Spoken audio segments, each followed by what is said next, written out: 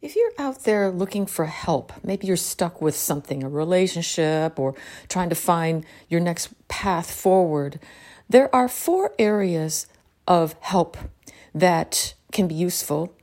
And in this clip, I'm going to share with you how each one has its own unique special sauce and how it can be helpful, and why part of the problem right now is that we're missing one of the 4.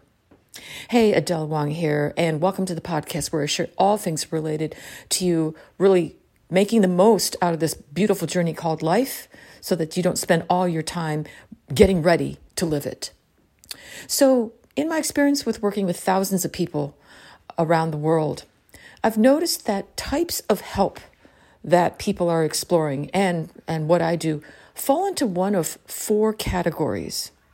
And I'm going to explain what each one is so that you know, if you're looking for help, which one might be of most assistance to you. So the first category is probably the one that people are most familiar with. And this is the world of psychology. So this might be a therapist, a psychiatrist, a counselor, a psychotherapist. And these are folks who are very skilled in working with the mind in a cognitive way. So psychology is the study of the way we think, why we think the way we do, how we're influenced by earlier events. And there's a lot of emphasis on your story, the beliefs you've formed, the narrative you have formed around yourself, and especially what things mean. So this is the world of looking at things like your beliefs drive your emotions, or a thought drives an emotion. And an emotion typically drives a behavior. So if you're trying to change a behavior, track the thought behind it and the emotion behind that. And by changing thoughts and emotions, behaviors can be modified. And this is lovely.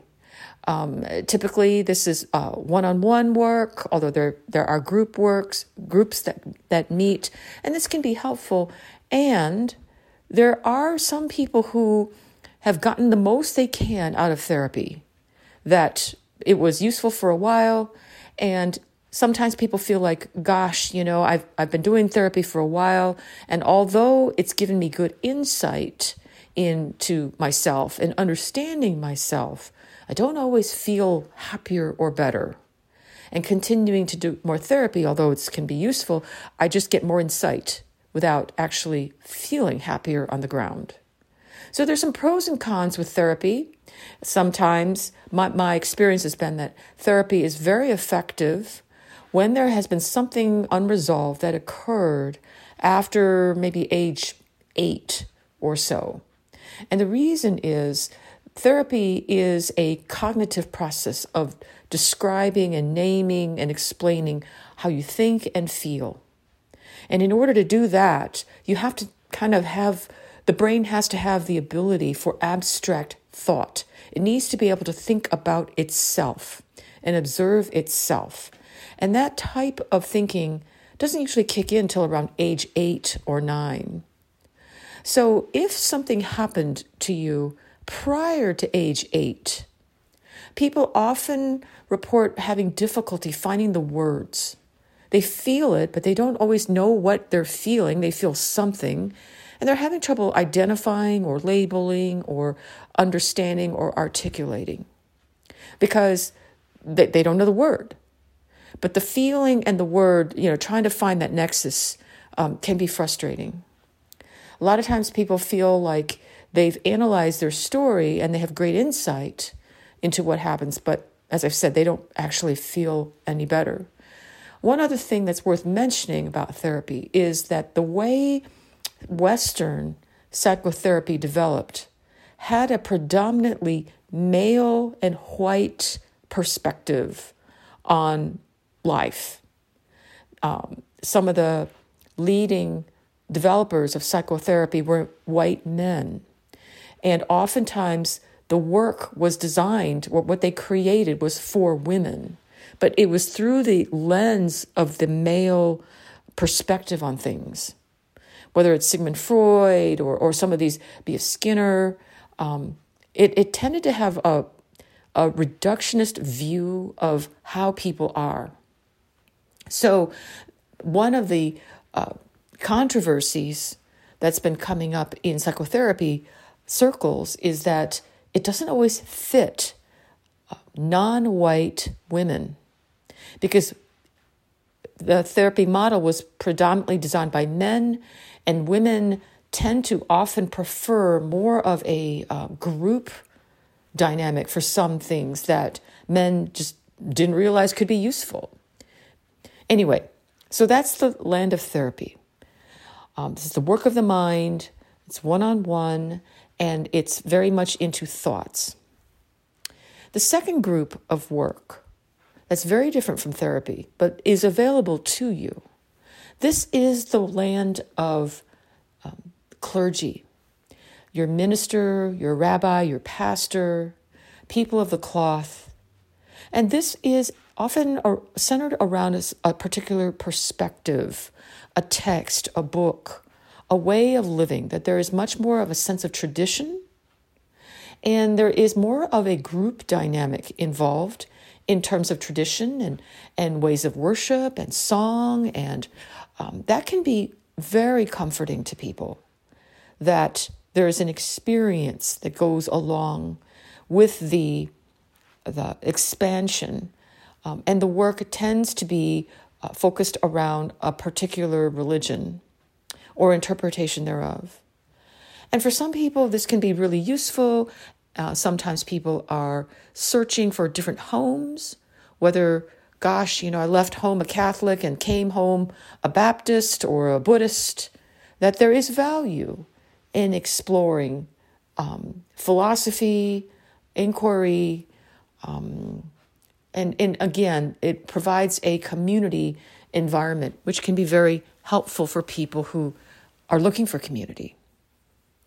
The third group of healers that is available to you, these would be medical professionals, your doctors. And so this is useful if you might need a med. Hey, you're stressed, your hormones are off. Gosh, maybe you need a little bit of a bioidentical something to even something out. Or maybe you need an antidepressant or some sort of nutritional or chemical support for your body. And yes, this can be very helpful for people in certain situations. My personal opinion is that, unfortunately, the use of medications is it's prescribed way too often. And it's not that doctors are deliberately trying to dope up everyone. It's just that's all they know to do. If you're a patient showing up at a doctor's office, he's feeling the need to do something to help you. And the world of chemical and pharmaceutical medicine is what he knows. The skill set that the other two groups provide is not his thing. But there are times where the body is short of a chemical that, yes, it could be useful for a short period of time to be supported in such a way to allow the body to find its natural stability again. Maybe you need something to help you sleep. Not forever, but it can be useful. So those are the three main areas that most people are aware of. But there's one area that used to be much more available that, in my view, has been kind of missing, although you could say it's sort of coming back. But the fourth area in older times might be, I would call it the elders, the wisdom keepers, the medicine people. In native traditions, they might be a shaman. It might be a traditional healer. Because in traditional healing, there was much more of a sense that the mind, body, and spirit are all related anyway. We don't have this parsing out of looking at the mind over there and the body over here. And it is, this fourth category deals with the level of the spirit, which is different from religion. And it's not necessarily as group-oriented. So when you look at this group of people, which I feel that my work tends to live here, this is the world of the teacher, the sage. Um, Coaching, it depends on what that word means to you. You could say that coaching falls in this realm. Although I prefer mentor myself. I prefer to think of myself more as a teacher, a communicator, a storyteller.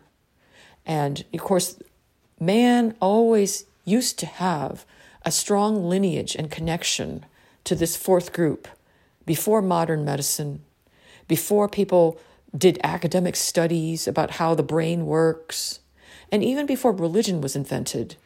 There was song and story, and there was myth, working with archetypes, your family's, the energy and your family's stories. This is not a religious thing. It's not really looking at your negative beliefs per se, although they can be wrapped up in there. It's a different perspective. It's the work of the spirit and work of the energy. A lot of folks that occupy this space in indigenous times had a deeper understanding of energy medicine. I'm an advanced energy medicine healer, although I don't tend to lead with that anymore. It is still in my toolbox. So whatever you want to call this group, it's the fourth group. And my experience has been that part of the reason why people feel so lost these days is that we've lost connection to this role that used to be more visible, more a part of the community, where people occupied this space, the elders, the wisdom keepers, and there was a certain grounding of the community that this role provided.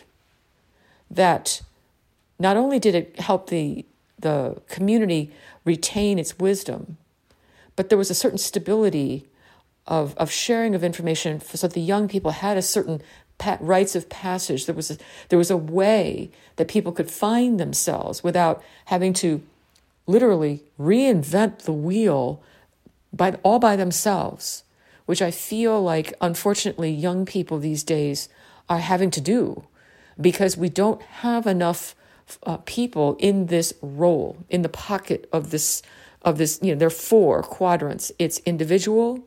It's not really therapy. It's not even group in terms of we all worship this way or we all sing this way or believe this. And it's certainly not taking medication to change your brain chemistry. Although, of course, in ancient times, there were people using plant medicine. So as you are out there as a consumer, you might even say, hey, I don't mind taking the best of all 4 areas. And I say, yay on you. In my work, I'm often part of a team. In fact, I think it's a great idea. Sometimes when there are really challenging situations with clients, I'm on a team there's a psychiatrist or a counselor therapist, along with a physician and me, and that's a dynamite team. Because every person on the team from all 4 of these quadrants has something very unique to offer. One is not better than the other, but it's a sense of what do you need. The 4th quadrant, in my experience, I have noticed that I often get clients that have tried all the other 3. And the reason why therapy didn't work is some of the things that infused and informed their lives started way before age 8, that the die was already cast in terms of what was going on with the family dynamics, the energy in the house. It was already infusing this young person. And it's like trying to explain to a fish that they're wet. They're not aware of it. So when you ask them to describe, it's difficult. So I have had quite a bit of success with people who have had this experience of, well, gosh, from my earliest childhood, it was always a sense of not feeling I really wanted to be here, not belonging. I don't really understand what I'm doing here. I feel invisible. My parents were caught up with their problems, and I've devoted most of my life trying to appease them or walk on eggshells. In conventional therapy, we might call this a type of trauma, which it is. And my experience has been when you use techniques and approaches from the fourth quadrant, which include the body, it's not just meditation or looking at affirmations and chanting, but there's a different use of the body. There's a different way of sourcing energy that is unique to this group. And not to say that people, therapists aren't starting to use some of these tools. I'm delighted that they are, but the scope of work is slightly, it's different. So as you're out there looking for help, if you found that, for example, you've been going to therapy and it's not helping, or you don't feel like you're moving, or you feel a little bit going through the motions with your church, but you don't really feel connected in the way that feels satisfying to you with your faith. It feels more performative than a true knowing. It's not helping you. Or in some cases, too much of that inquiry can send people into a lot of frustration because they're deeply diving into things and they're not finding the answers they're looking for. Or it feels rote, or it feels like they're trying to convince themselves of something that maybe it's a shoe that doesn't fit anymore, and their whole relationship to the divine is changing, and doing it within that context over there with that pastor doesn't seem to fit as well anymore because they're on an individual journey, the hero's journey, that only they can do. Sometimes you may have a pastor or a spiritual director that can be helpful. And sometimes it's good to seek out someone who this is all they do. Finding your special sauce, your full potential in this world, so that you can find out what do you really believe about yourself. Sometimes people have been on antidepressants forever. They're looking for a more natural way to heal. Because if you're using a lot of medications, that can be hard on your liver. So all of these groups have value. Now, in the fourth quadrant that I explained, of course, if you really do need a medication, or some people are truly short of something that their brain desperately needs, they do need to see a doctor. Or if there is some sort of true psychopathy that a mental health trained professional specializes in, yay. So none of these quadrants is the end-all be-all, and you may need to piece together, like a stew, what works for you. Sometimes people go through these in a sequential way. I've done therapy. Now I'm going to check out a program my church offers, and then, I'm having trouble sleeping. I'm going to go talk to my doctor so my ulcer doesn't get out of control. And then, let me give Adele a call. That's fine too. But as you are wondering where to get help, you may think about what might be most useful. Are you needing community? Are you needing someone to help sort out your thoughts? Are you sensing that you're just not taking care of yourself? Your insulin is out of control, or you're in physical pain, and that's keeping you from being able to get through the day with enough energy. Or is there something even more profound going on that needs to be addressed, that's been shoved to the side for many, many years, and now is the time? 2022 may be the year you finally sit with stuff that sometimes doesn't have a name, but you can feel it. And if that's you, I welcome a conversation with you. It's what I specialize in. I've had great results with clients all over the world that are sometimes I'm in tandem with their other professionals, and sometimes people see me after they've done other work. Because, it's like everything has value. Nothing is better than anything else. So you can think into what suits you best. What do you need right now? Might change in 6 months, and that's fine. So I hope this is useful. 4 quadrants of offerings of what's available to you. The fourth one might be a little bit harder to define in our culture since we don't have medicine people technically anymore. This is the role that I live in, but they might be known as, coaches. I don't really like that word, but it's a quasi in that realm.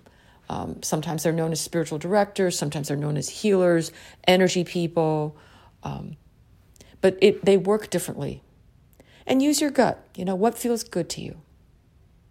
As usual, if this is helpful, I welcome hearing from you. Share this with a friend and subscribe. If you found this useful, I'll be putting out more clips with more details on each of these. And yes, I work with people all over the world on Zoom these days, and it's delightful. So until next time, rock on.